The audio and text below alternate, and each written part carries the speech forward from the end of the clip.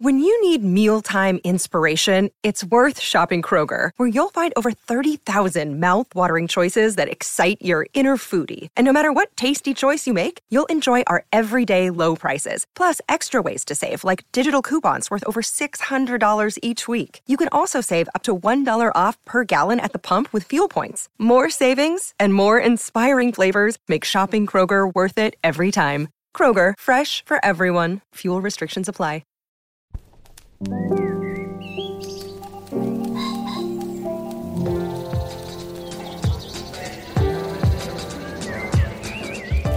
I'm Stephen Metcalf, and this is the Slate Culture Gabfest Harry Styles, your mom's favorite hottie edition. It's Wednesday, June 8th, 2022.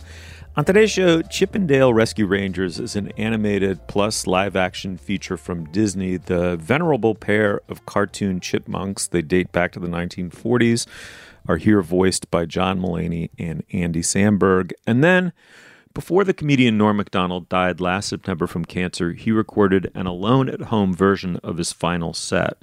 The resulting product, Norm Macdonald, Nothing Special, is now out on Netflix with commentary from his A-list peers.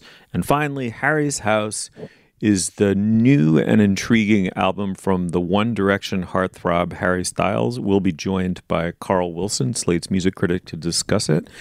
Joining me first are Julia Turner, who's the deputy managing editor of the LA Times. Hey, Julia. Hello. And of course, Dana Stevens, who's the film critic of Slate. Dana, hey, how's it going? Hey. All right, well, the original Chip 'n Dale cartoon premiered in the 1940s. This pair of endearing animated chipmunks who get up to hijinks it's a piece of Disney IP that had its heyday for about 2 decades in the 40s and 50s. Then in the late 80s, it was rebooted on afternoon TV as something called Chip 'n Dale Rescue Rangers, which I'm told was a huge hit with latchkey Gen Xers. That perhaps explains why we now have Chip 'n Dale Rescue Rangers, a highly ironic reboot with some big comedy names behind it. As I said up top, it's a combination of animation and live action, but various kinds of animation. It's got an interesting visual palette, and it's a spoof on our seemingly bottomless appetite for nostalgia and callback culture. As I said, it's voiced by John Mulaney and Andy Samberg. All right, we're about to hear the two characters, Chip and Dale, reuniting after a long time apart. The first voice you'll hear is Andy Samberg as Dale. So, what's been up with you? Oh, you know, this, that, other vague things to fill the space of this conversation. Okay, well, you look the same. Yeah, thanks. And you look different. Hey, it's no secret I had the CGI surgery done, and it's done wonders rejuvenating my career. I'm actually starring in a play tonight. But man, I tell you, the real hot ticket is Rescue Rangers. There's even some buzz about a reboot. Someone started a Facebook fan page for it and everything. Crikey, a Facebook fan page? They don't just give those away. Oh, he's full of it, Monty. No one's talking about a Rescue Rangers reboot except for him. What? The fans are hungry for it. Look, I came here to help Monty, not get caught up in some Hollywood nonsense. So, great to take this skip down memory lane, but I've gotta go. Monty, if you're really in trouble, you know how to find me. Dale, you were also here. Dana, let me turn to you first. You're a film critic. I was surprised to discover this is getting some, I wouldn't say glowing notices, but pretty generous reviews. What'd you make of it?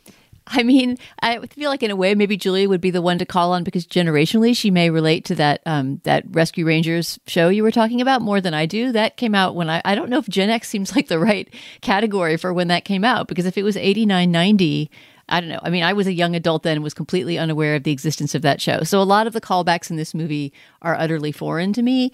I went in thinking, why is Julia making us see a movie about chipmunks that are going to have horrible, mechanically sped up voices and be grating and annoying? So the fact that this movie was even pleasant to watch was a great surprise to me. I actually thought it was pretty funny and clever and sweet, and it seemed more in tune to me with the Lonely Island sensibility, right? The comedy team that includes Andy Samberg, Akiva Schaffer, who directed the movie, and I think Jorma Taccone, the third member of the group, does some voices in the background. It seemed like it was more in tune with their kind of sensibility. the sensibility of the team that made Pop Star, that, spoof of pop music that we've discussed on the show, than with whatever it is they're spoofing from the 80s and 90s. But I would say the cultural property to keep in mind when deciding if you want to see the Chip and Dale movie or not is not a kid's movie, and not even necessarily, something to do with that 89-90 cartoon, but Who Framed Roger Rabbit? Because what this is really all about, this movie, technically speaking, is, having the fun of mixing animation of different styles together. When you hear those two chipmunks talking in that clip, voiced by John Mulaney and Andy Samberg, one of them is CGI and one of them is, old-fashioned 2D drawn animation. And, you also see Roger Rabbit himself in this movie. And, everybody's wandering around in the background, from sort of silly symphony era Disney characters to, Disney princesses and I don't know what all. It sort of takes place in one of those half-toon, half-human universes that seems to have its own rules. I'm not sure those rules make complete sense, or that this movie does that much that's interesting. It's not as good a movie as Who Framed Roger Rabbit, but it's got at least a few laughs per scene and some really pleasing voice work, and I had a good time. Julia, I'm not sure what's sweeter, the fact that Dana went into this movie thinking that Chip and Dale were Alvin and the Chipmunks, or the fact that she still doesn't seem to know that they're not. I guess this is where I have to confess for the record that I don't remember what voice they had, although I am generationally, I think, just like a year or two older than the prime Disney programming block.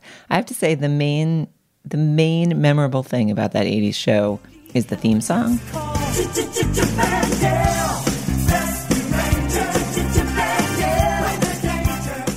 The fact that our clip was like people chipmunks talking in this movie, rather than just the theme song from the old show, which is like the main thing to be nostalgic for, is my main complaint. This is clever and also too clever, like clever rather than good, clever rather than moving, clever rather than something that transcends its own nostalgic self. Like, it is extremely full of Hollywood in-jokes about animation styles, and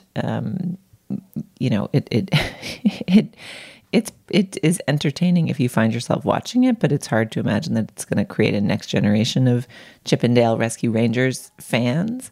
Although I will say it probably did have the intended Disney Plus effect in our household, where I watched the beginning of it with my children. It caused my husband to describe all the shows of the Disney afternoon programming block, which he's a few years younger than me, so I think he watched a bit more of. It caused us to play on YouTube the theme songs of all of those shows, including Darkwing Duck and the other ones, all of which were very good. Theme songs, I mean. And then later that night on Disney Plus, the children watched a bunch of old Darkwing Ducks instead of anything to do with Chip and Dale or this movie. They were not interested in finishing it with me, but like, the IP was revivified. And the nostalgia worked. So I think I was a little disappointed because there was enough hype about this movie that I was hoping for a little more. Nevertheless, many of the jokes about the mechanics of Hollywood and particularly the evolution of animation styles are very funny. They go to the valley, and it's the uncanny valley. And the Seth Rogen, there's a bit about a character Seth Rogen plays and his dead-eyed Polar Express stare into the middle distance where he cannot actually connect with the other animated characters, that is worth the price of admission to just mock that style. The look properly. And sound of that character and Seth Rogen's incarnation of him is my favorite thing in the movie. Are you talking to us? Obviously. I said, who are you? Well, right. But in fairness, it looks like you're talking to that window. Nope, it actually looks like I'm looking right at you.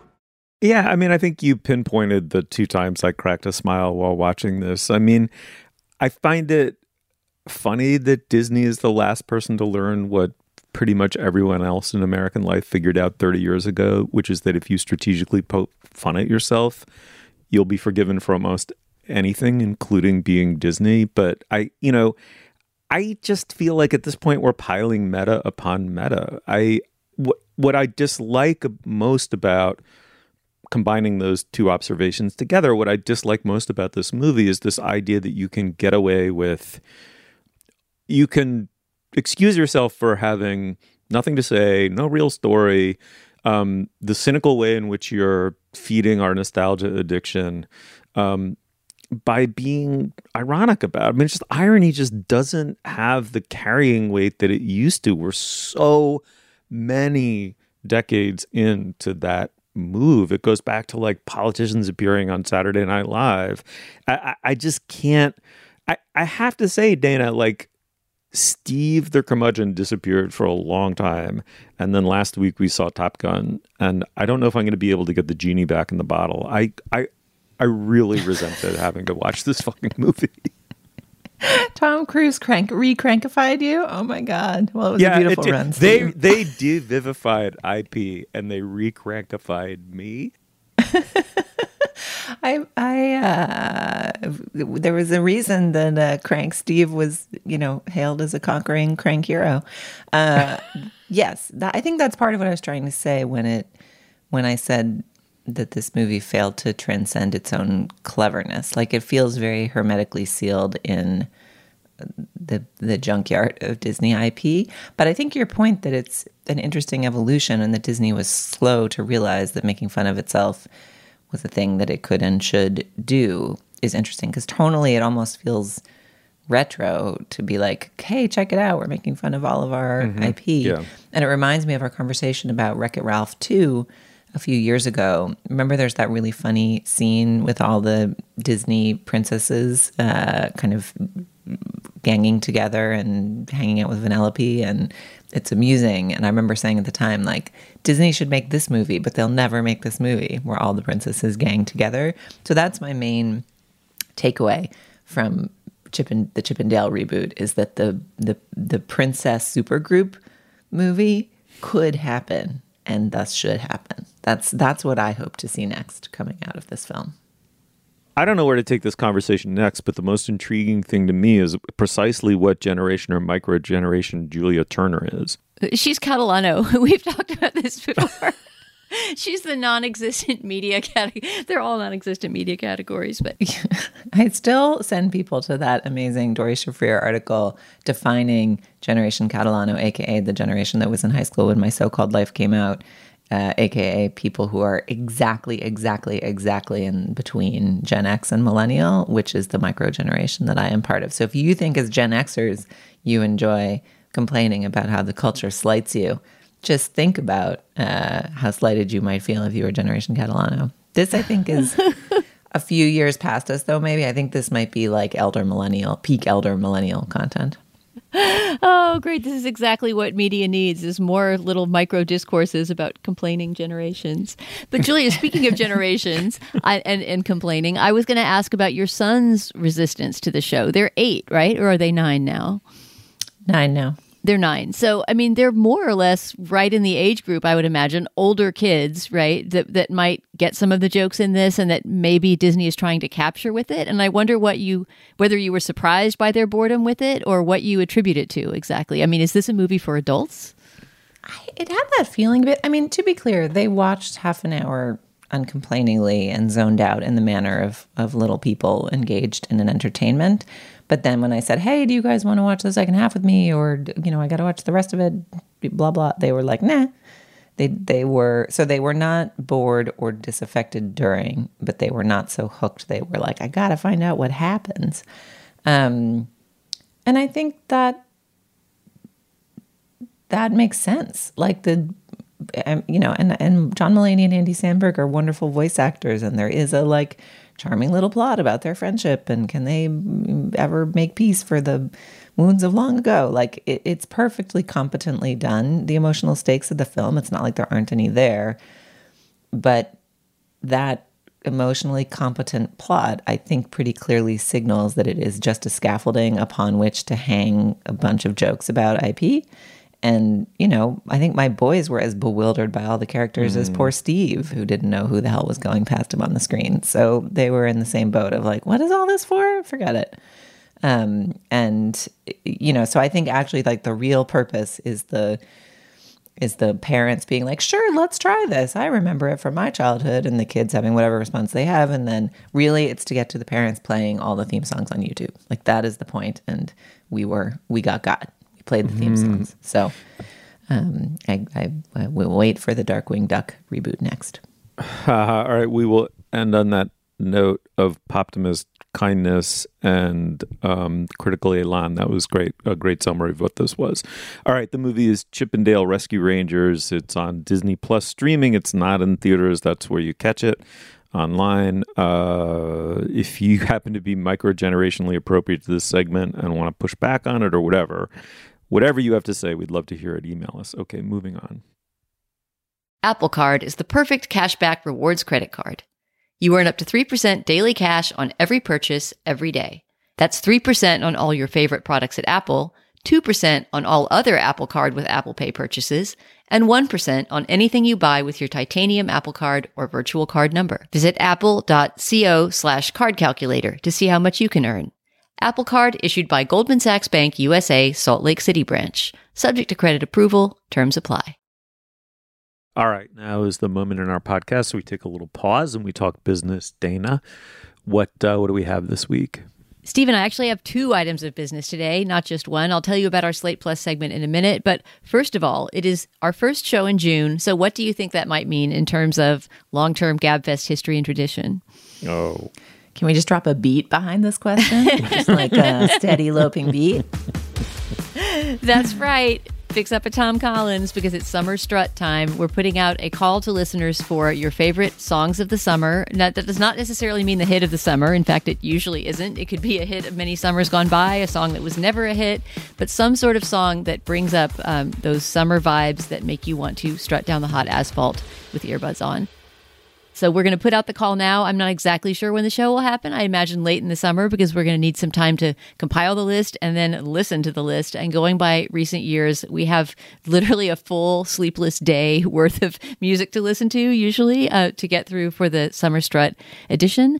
So please, listeners, send in your candidates. You can send a link to them on Spotify or just the title of the song. And please put Summer Strut in the subject line of the email so that our beloved production assistant Nadira knows to compile those all in a Spotify playlist. We'll also make those playlists public so you can listen to them. And at some point in the summer, we will all weigh in on our favorite summer songs. Oh, yeah. Funnest show of the year by far.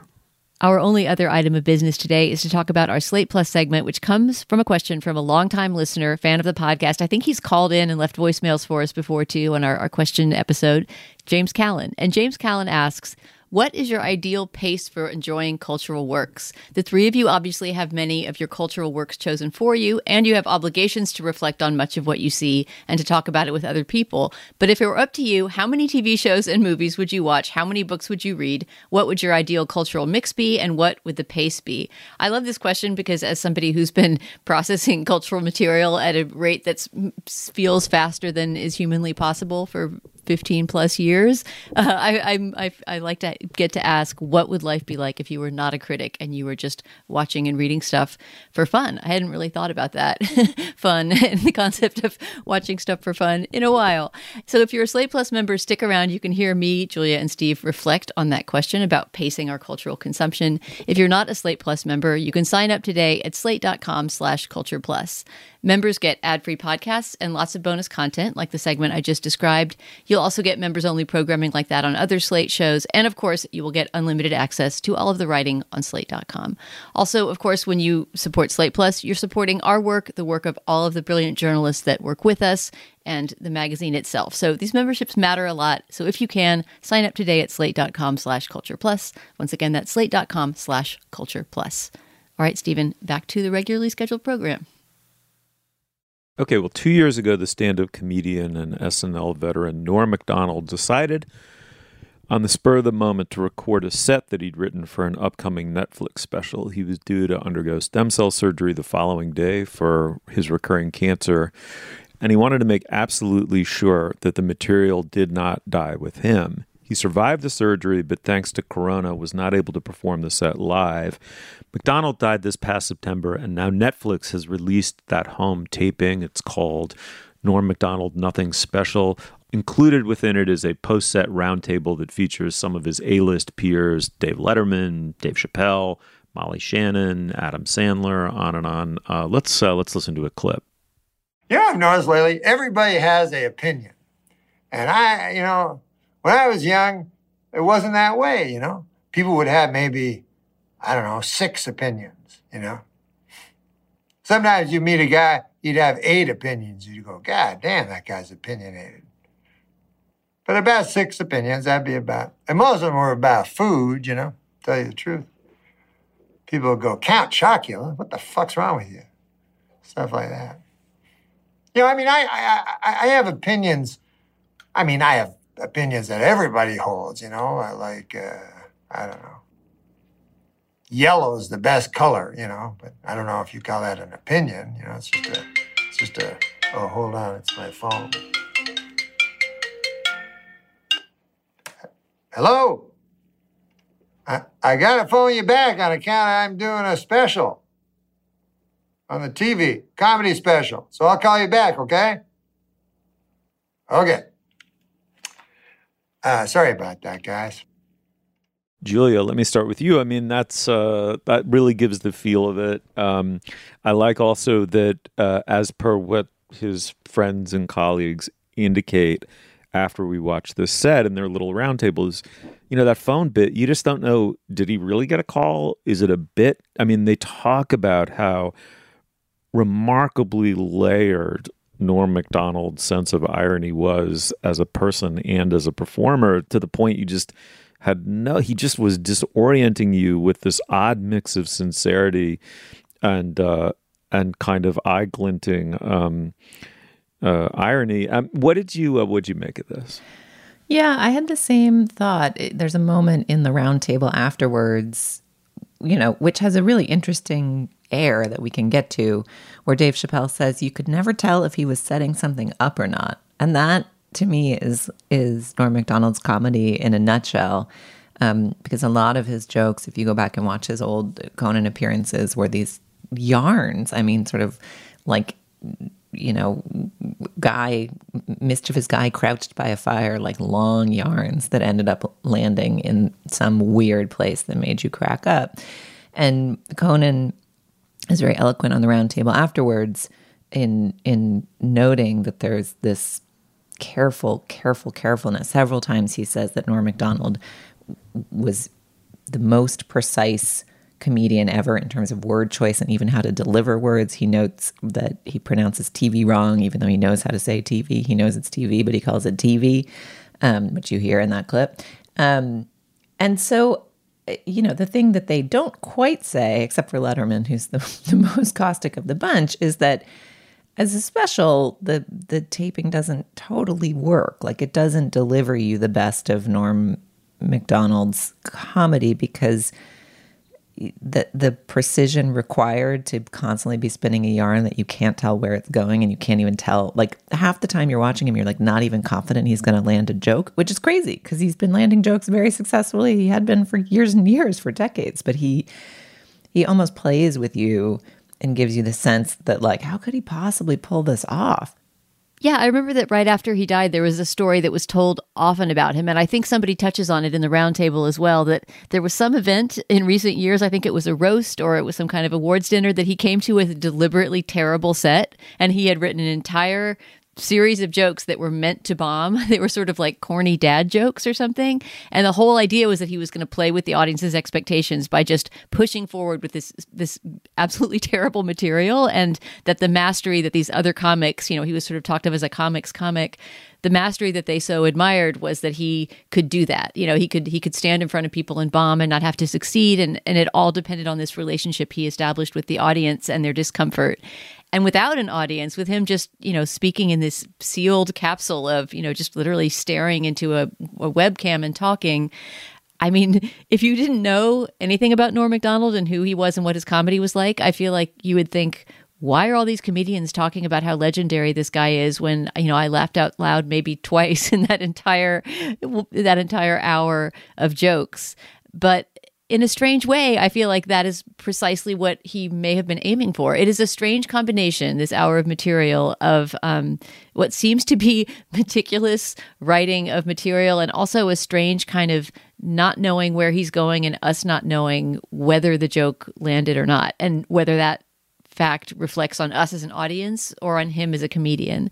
And you do really see that, Julia, I think, in the conversation afterwards. I thought I was going to have to turn off that conversation at first because it started off so cringe that they were all sort of, obviously missing their friend and wanting to say kind things about him, but not really able to say great things about the set of comedy they had just witnessed. And just when I sort of thought, like, I can't watch this because it's too painful, they started to talk about him as a person and their memories of other comedy that they'd seen him do or tours that they'd done with him in Adam Sandler's case. And suddenly it became fascinating to watch them, take apart his comedy and the way it worked. But yeah, I mean, I would imagine that this would not have been put on the air without him saying, yes, I'm fine with this being aired. But it felt to me like watching somebody workshop a set of jokes. Yeah, Dana, I mean, there is a range of responses, as you say. I mean, clearly the most tentatively anti is Letterman, and the most vocally pro is Chappelle. And I feel as though Chappelle is being very sincere. I don't feel like he's great inflating for a lost friend. But even Chappelle points to the unusual, kind of ambiguous genre of what we've just witnessed. I mean, and what Letterman comes back to is like, I mean, I know it sounds silly, but he's just sort of saying, well, he's not standing up and he's not talking to a live audience. And I think what Letterman is hinting at is that when you do stand up, there's like this electric filament between you and the audience. Like you are, and stand up works or it doesn't work. It's like such a binary and in the moment, right? Unlike doing almost any other form of art or entertainment or even live performance. It is it's why it's like you either kill or bomb, right? That's why that language is so violent, because it's an art form of total daring and extremes, and failure is immediate and totally humiliating. And so it's walking that tight wire that gives stand-up so much of its vitality and energy in the moment. But the irony of the whole discussion is how undercutting it is of McDonald as a comedian who responded to that. I mean, it's not that he didn't respond to an audience, it's that he's also fucking with that electric filament, and that he was famous for adoring jokes that produced cavernous silence as a response. And he would tell them, he wouldn't drop. I mean, someone says, like, if you're doing a set and you realize the thing's not working, you like go in your head immediately to something that's going to kill, right? And it's like McDonald didn't do that. When he was on SNL, they did a dress rehearsal and the live broadcast, and the two are total corollaries of one another. If something doesn't work in the dress rehearsal, it does not work in the live broadcast. And McDonald would do a Weekend Update joke that would just fall totally flat, and he was like, "We're keeping it." I mean, he insisted. I always found that, Julia, the most difficult thing about Norm Macdonald. I found him. I admired him, but I found him somewhat distanced. I felt like there was a distance I wanted to have closed between me and him, or the real him, that would help me feel where this comedy was coming from. And he was all about troubling that expectation to the point of destroying it. And what's fascinating too is, like, way more than the phone, which could be a bit or an actual friend interrupting, without giving anything away, he closes with, in some ways, one of the most moving and strongest humor-wise sections of the whole thing, is he talking about his mother. And there's a deeply, deeply sincere oration about his mother and what his mother meant to him, that then has this incredible, as they say in the round table, it's like he goes all the way around the barn. Like, he just does an amazing bring back. And you just have no idea what part of what you've just heard is true. He made up a wife named Ruth so he could do, husband bits, and you would never know that he didn't have a wife named Ruth. I just found that so destabilizing. Yeah, I mean, and you have to think that, like, there's a part of it that feels like you're watching something so tender and drafty. And honestly, the most emotionally fraught moment is those first few moments of the Comics Roundtable, where they start to be kind of gingerly nice, and then Letterman just comes in and is like, well, it doesn't work, basically. I mean, that's a paraphrase, but that's the strong vibe. And he also sort of, it just reminds you why Letterman is the legend the Letterman is.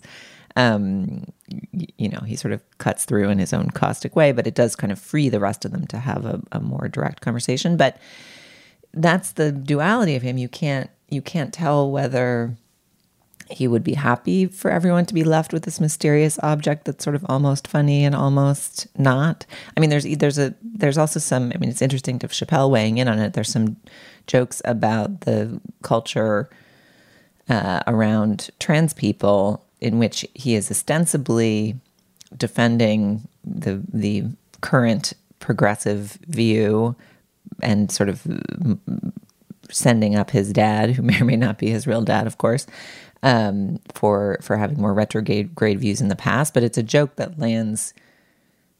It could land either way, right? It could land as progressive or regressive, I think. So there's just all these open question marks in the set, and it's hard to tell whether the confusingness of it as an object would be exactly what would make Norm Macdonald gleefully cackle at the trick he'd pulled on the audience, or whether he was so precise and calculated a creator of humoristic ambiguities that he would have been not so excited to see this sort of half-formed version of it in the world. And that's like the real mystery of the object.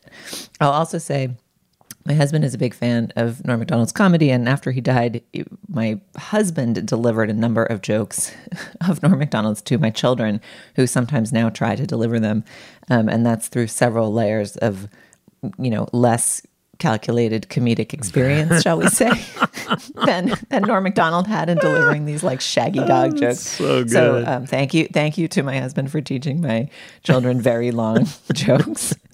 But one of them did successfully deliver one to my mom this weekend, and it was a delight. My husband not to turn this into the My Children Respond to Culture podcast, but we also I think there's the moment in your childhood where you realize that your parents are fallible. I think that happened for us like a year ago after Norm Macdonald died, and my husband told a joke after having hit after hit, telling like 5 long Norm Macdonald jokes in a row and showing a bunch of videos, some of which appropriately previewed for adult content, some of which not. And then my husband told one, the punchline of which is that somehow a bar patron ends up eating the bar's pet turtle, thinking that it's like a beef sandwich on a hard roll. And the children were so appalled. Like, hadn't got to the punchline, and I didn't see it coming, and I was cracking up about this poor dead turtle. And our children were just like, "You monsters!" Anyway, that's my. I will always have a soft spot for Norm Macdonald, who ruined me in my children's eyes. Great bit. All right, well, Norm Macdonald, Nothing Special is on Netflix. I think we all ended up feeling that it was quite worthwhile, so check it out and see what you think. All right, moving on. Hey, it's Kaylee Cuoco for Priceline. Ready to go to your happy place for a happy price? Well, why didn't you say so? Just download the Priceline app right now and save up to 60% on hotels. So whether it's Cousin Kevin's Kazoo Concert in Kansas City, go Kevin, or Becky's Bachelorette Bash in Bermuda, you never have to miss a trip ever again. So download the Priceline app today. Your savings are waiting. Go to your happy place for a happy price. Go to your happy price, Priceline. This episode is brought to you by Progressive Insurance. Hey, listeners, whether you love true crime or comedies, celebrity interviews, news, or even motivational speakers, you call the shots on what's in your podcast queue, right? And guess what? Now you can call the shots on your auto insurance, too. Enter the Name Your Price tool from Progressive. The Name Your Price tool puts you in charge of your auto insurance by working just the way it sounds. You tell Progressive how much you want to pay for car insurance. Then they'll show you a variety of coverages that fit within your budget, giving you options. Now, that's something you'll want to press play on. It's easy to start a quote, and you'll be able to choose the best option for you fast. It's just one of the many ways you can save with Progressive Insurance. Quote today at Progressive.com to try the Name Your Price tool for yourself and join over 28 million drivers who trust Progressive. Progressive Casualty Insurance Company and Affiliates. Price and coverage match limited by state law. Harry Styles, he of One Direction and subsequent solo megastardom, has a new record, Harry's House, out. Carl Wilson, the Slate music critic, says Styles is a gifted songwriter and even stronger emotional communicator with an incredible fashion sense, stage charisma to burn, and deep musical taste. His new record, Wilson says, is a welcome advance on his previous 2 solo outings. Carl, welcome back to the show. So happy to be here. Yeah, it's fabulous to have you back. Will you kick us off by picking a cut to listen to from Harry's House? Yeah, let's just start off with the first track of the album, which is called Music for a Sushi Restaurant, and I think immediately kind of establishes a bit of a different sound for anybody who's been following Harry's solo career so far.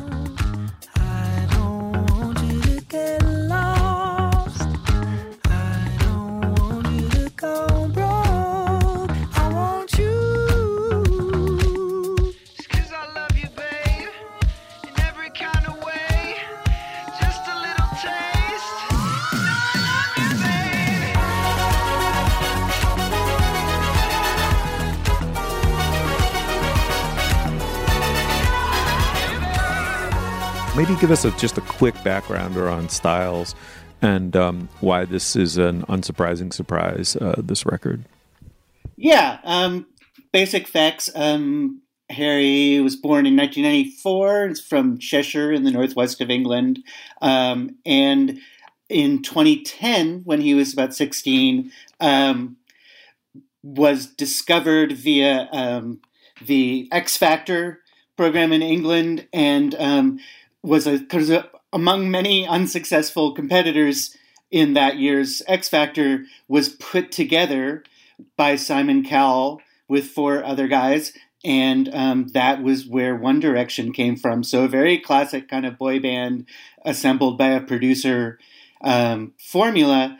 But in a lot of ways, One Direction wasn't a typical boy band. It didn't have this kind of sound that we kind of associate boy bands with from, the days of NSYNC and Backstreet Boys. It had kind of more varied sound and wasn't kind of all about coordinated dance steps and harmonies. And several of the members gradually emerged as songwriters as well. But they were really the kind of toast of Tumblr in the first half, particularly of the teens. And then they gradually cracked up in the mid-2000s and ceased activity in 2016. And Harry put out his first self-titled solo album in 2017. And then an album called Fine Line in 2019, which gave birth to the big hit Watermelon Sugar. And this is his follow-up to that. I would say that the arc of those albums was really, in a very understandable way. The 2017 album was kind of a bid to establish credibility and kind of trying to make rock star moves and copying moves from sort of 70s singer-songwriters to kind of try and establish himself as a distinctive voice. And then Fine Line backed away from some of the retroness of that and from the some of the kind of uglier attempts to be a Rolling Stones style masculine macho rock star that marred the first album, but was kind of reaching for likability in kind of marrying that first album style with a more contemporary pop style. And this album, I'd say, is really what he's settling into, a really confident style that seems much more his own. And for the first time, I think, really feels like he's embarking on this solo career, which I think, it takes a long time for people to break out of that boy band box. And in some ways, in relaxing into it, he's able to recapture some of the things that made him so appealing in One Direction. But also along the way, as I said in that quote that you read off the top, Steve, he's the incredible fashion plate. He was the first male solo subject of a Vogue cover shoot in 2020. His stage costumes are incredible. And he has this really amazing kind of gender fluid, relaxed, goofy presentation, charismatic, but also not playing entirely into a kind of 2022 stereotype of celebrity. He doesn't lay his personal life out to be consumed as tabloid fodder, and he doesn't really lay out personal life clues in his music the way that there's a lot of expectation of celebrities now. And, some critics have criticized him for that, saying that he remains too much of a cipher in his music. But I actually find it refreshing. I enjoy the fact that we get to listen to the music as music and enjoy his personality as a personality, and not really try and treat these things as gossip sheets. And that's just the beginning of the things that I find appealing about this album. Yeah, let me just say quickly that my daughter's crush on Harry Styles came to an abrupt end when, after showing me YouTube video after YouTube video of him and him talking and on interviews and stuff, I said, "What a delightful young man," and that just that just killed it. Well, luckily that hasn't parental approval hasn't destroyed his career. This album is his first really big number one album. And the lead single, As It Was, from this album has been in and out of the number one spot on Billboard, and for the past couple of weeks has been back in it, and looks to be kind of one of the songs of the summer. In this world, it's just us. You know, it's not the same as it was. In this world, it's just us. You know, it's not the same as it was. Carl, speaking of songs of the summer, that was the first thing I thought upon putting on this album, was that it's a good thing that Summer Strut is coming up pretty soon, because this is very much summer vibes. And I remember, I'm not sure if it was a song of the summer type of song or when it came out during the year, but I remember Watermelon Sugar being very associated with, summer cookouts and things like that, even throughout the pandemic. In fact, to the extent that it got on my daughter's nerves, Steve, she had the opposite of a crush on Harry Styles. And if she knew we were talking about him, eyes would be rolling everywhere, because I think she thinks of him as a real poser. And she thought the song Watermelon Sugar was really overplayed and boring, but I thought it was kind of catchy and summery. I'm just thinking out loud. I don't know if I could ever go without watermelon sugar high. And that's exactly how this album hit me too. I think my favorite song on it, and this actually may have to do with my own gossip knowledge about Harry Styles, which I can't seem to avoid, even though I don't necessarily try to follow gossip about his career, which is that he's been dating Olivia Wilde, the, director, actress, emerging. I feel like she's kind of an emerging filmmaker. And the song that he arguably seems to have written for her on this album is my favorite song on the album. Maybe that's because I'm an Olivia Wilde fan and a movie critic, but it's called Cinema. And I wanted to hear the chorus of that if we could, because to me, I can tell it's going to be one of my songs of the summer already. I just think you're cool. I dig your cinema. Do you think I'm cool too? Or am I too into you? I just think you're cool. Cinema, I'd say, is one of the most divisive tracks on this album. I like it too, but I think that some people find, and this comes up, and it came up a little bit with Watermelon Sugar, and similarly with many of Harry's food, sex-based metaphors. Occasionally people find it a little gross, I think, when he's a little too lover man in his lyrics. Like the Cinema is a song that I could kind of imagine Maxwell having come out with at some point in his career, and it doesn't bother me at all, but some people do. Also, speaking of the food sex thing, some people keep thinking that it's called Cinnamon. But yeah, that's the most overt nod to the Olivia Wilde story. The song says that she's cinema and he's pop, and she pops when they get intimate. It's the line that I think bothers people sometimes. But cinema and intimate, that's such a good rhyme. That was one of my favorite lyrical moments on the album, actually. And usually I don't like rhymes that are off rhymes, but that is a very clever one. Yeah, and I think that actually, if you want to read into this album, you can see a kind of, not all the time, but in lots of songs, a surfacing theme of some kind of long-distance relationship and the idea of a kind of binary between L.A. and London, which are the two places that Harry spent lockdowns. And the album was made in lockdown with his two close collaborators, Tyler Johnson and a producer who calls himself Kid Harpoon. And so it comes out of this kind of hothouse atmosphere. And in some ways, the album's called Harry's House, and it does represent a little bit more of a domestic and intimate kind of tone compared to the first two albums, although, as I was saying, not intimate enough for some people's tastes. I'm struck by the fact that the two parents of teenagers on this podcast, both of their teenagers are too cool for Harry Styles. Like, I feel interested, like an alien anthropologist, that Harry Styles is the sex symbol of our day. And like, he really is. Like, everyone except for Dana and Steve's cool children seems to have a crush on him, like multi-generationally. But I do wonder if, as he gets bigger, there's a way in which he's becoming a hottie for old people or something. I don't know. Maybe there's just a multi-generational crush on him. Like, doesn't stir me in that way, but I'm like, how nice for the culture that he's the hottie. Like, love to have a fashion forward, gender ambiguous modern hottie. Great work culture. Like, that's sort of my feeling, rather than like, get me Harry Styles in my veins, Can I just quickly interject here and say that our production assistant texted the group chat saying, I can certainly write 2,000 words on why I love Harry Styles, if that helps. So, on my desk by tomorrow at 9 a.m., Nadira.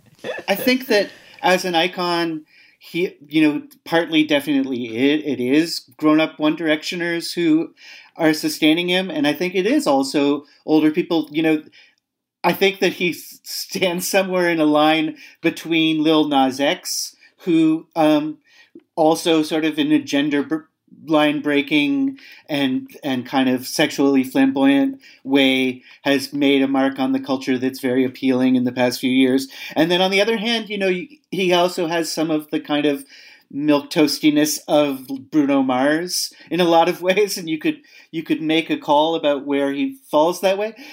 But I have to admit that, like, one of the ways that I was courted and charmed by Harry Styles was in his kind of intergenerational gestures, which the thing that made me fall in love with Harry was in 2017 when on a couple of different occasions he duetted with Stevie Nicks on a version of Landslide. There's this amazing YouTube video from a performance of the two of them at the Troubadour in LA in 2017, where they sing Landslide together really beautifully, and they clearly have a nice connection. Well, I've been afraid of changing 'cause I built my life around you, but time makes you bolder. Children get older, I'm getting older too.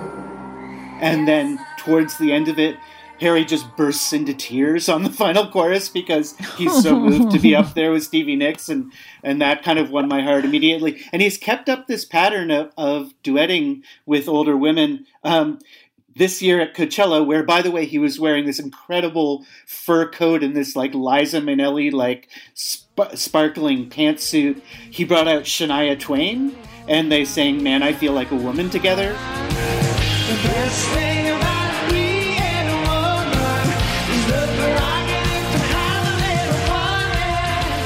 Okay, but this is just confirming he's like your mom's favorite hottie. And like the only way to maximize your mom's favorite hottie, like brand aura energy, is he's like duetting with all your mom's favorite musicians. It's so unusual. It's great.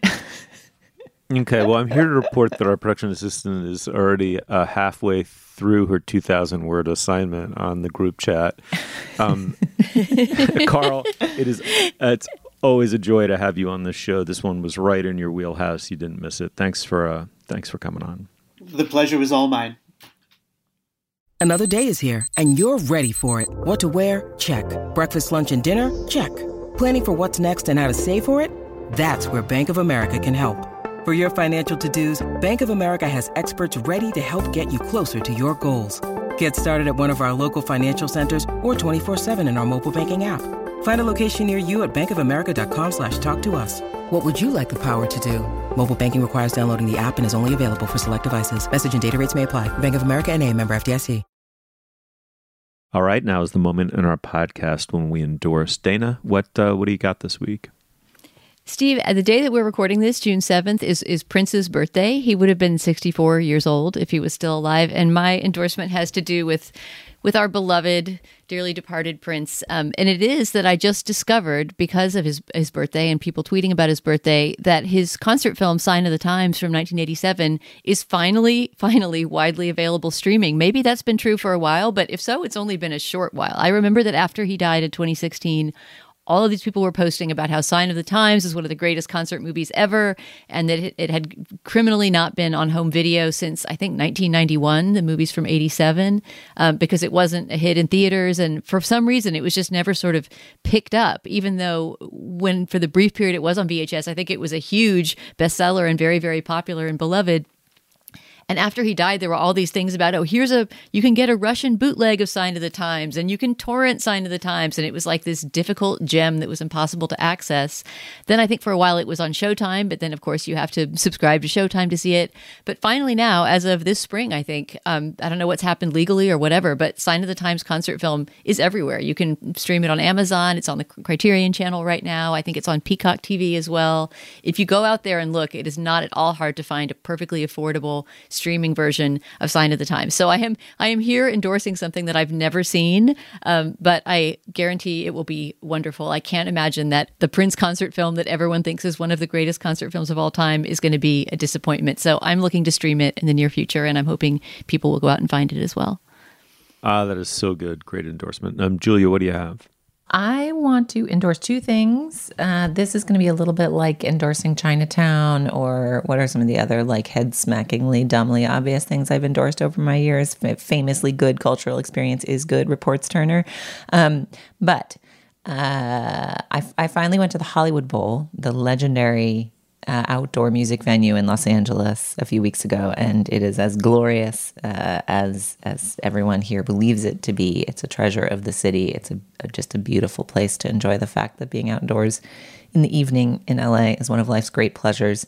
And in honor of the 100th anniversary of the Bowl celebrations that are underway this summer, my team has put together a gigantic special issue / guide to the history of the Hollywood Bowl, delightful things that have happened there, hacks and tricks for attending. And so if you are a fan and you love it, or if you are a neophyte and don't yet know anything about it, I would point you to this wonderful package of Hollywood Bowl Iana, including a fantastic lead essay from our marvelous classical music critic Mark Swed, who delightfully unspools a bunch of incredible yarns about the odd history of the place. So the Hollywood Bowl and the LA Times package about its history are my endorsements this week.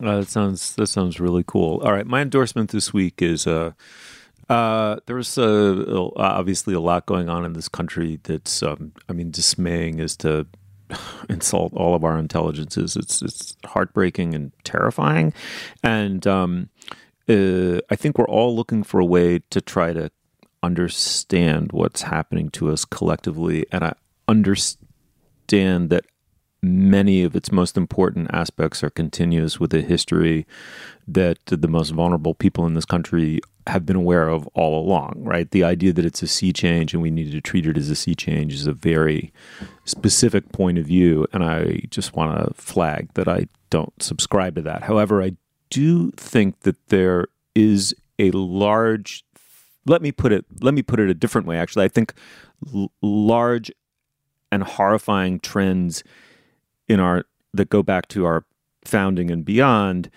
are uniting and rising simultaneously to the surface as a now frighteningly single phenomenon, whatever you want to call it. And something that's really helped me think about it is a memoir that was written by a German man in the 1930s, in 1939, having witnessed the 30s, and seeing, obviously, sort of takes you through the teens and the 20s, the rise of Hitler in the 30s, right up to roughly, I haven't finished it, but I'm assuming like roughly the invasion of Poland and the start of the war. But it wasn't published until 2000. It was the man who wrote it is named Sebastian Haffner, and the book is called Defying Hitler, a Memoir. And it was published posthumously by his son, who's a literary figure in Germany as well. Actually, to quite a bit of acclaim and commercial success, and I see why. I mean, it's both an extraordinary memoir. It's filled with, I wouldn't go so far as to say Proustian reverie, right? I mean, it's not that kind of a memoir exactly, but it's a very frank look at his own childhood and his own response as a pretty small boy to World War I, and how it was a kind of sporting event in their lives. And then there was this dislocating fact where everything they'd been told about the course of the war turned out to be suddenly revealed as untrue in their defeat, and what it was like to live through the humiliations of the Treaty of Versailles, and on and on and on and on. These things are somewhat familiar. It's not at all itself familiar. It really gets into the deep source of mass appeal for a single charismatic and satanic figure, and how a society might do that. And I just think it's beautifully written and really deeply considered, and I couldn't recommend it more. Defying Hitler, a Memoir by Sebastian Haffner.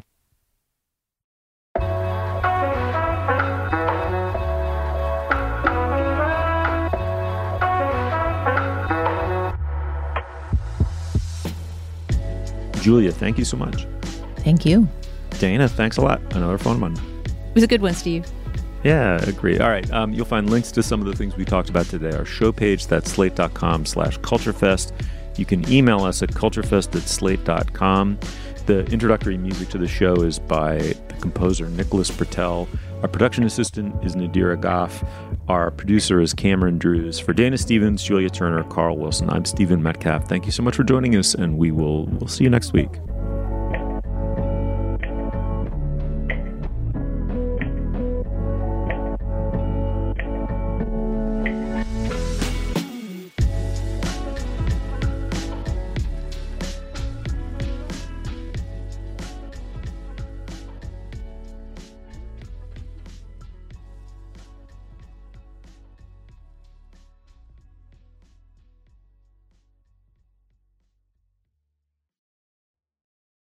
Lucky Land Casino, asking people, what's the weirdest place you've gotten lucky? Lucky? In line at the deli, I guess? Aha, in my dentist's office.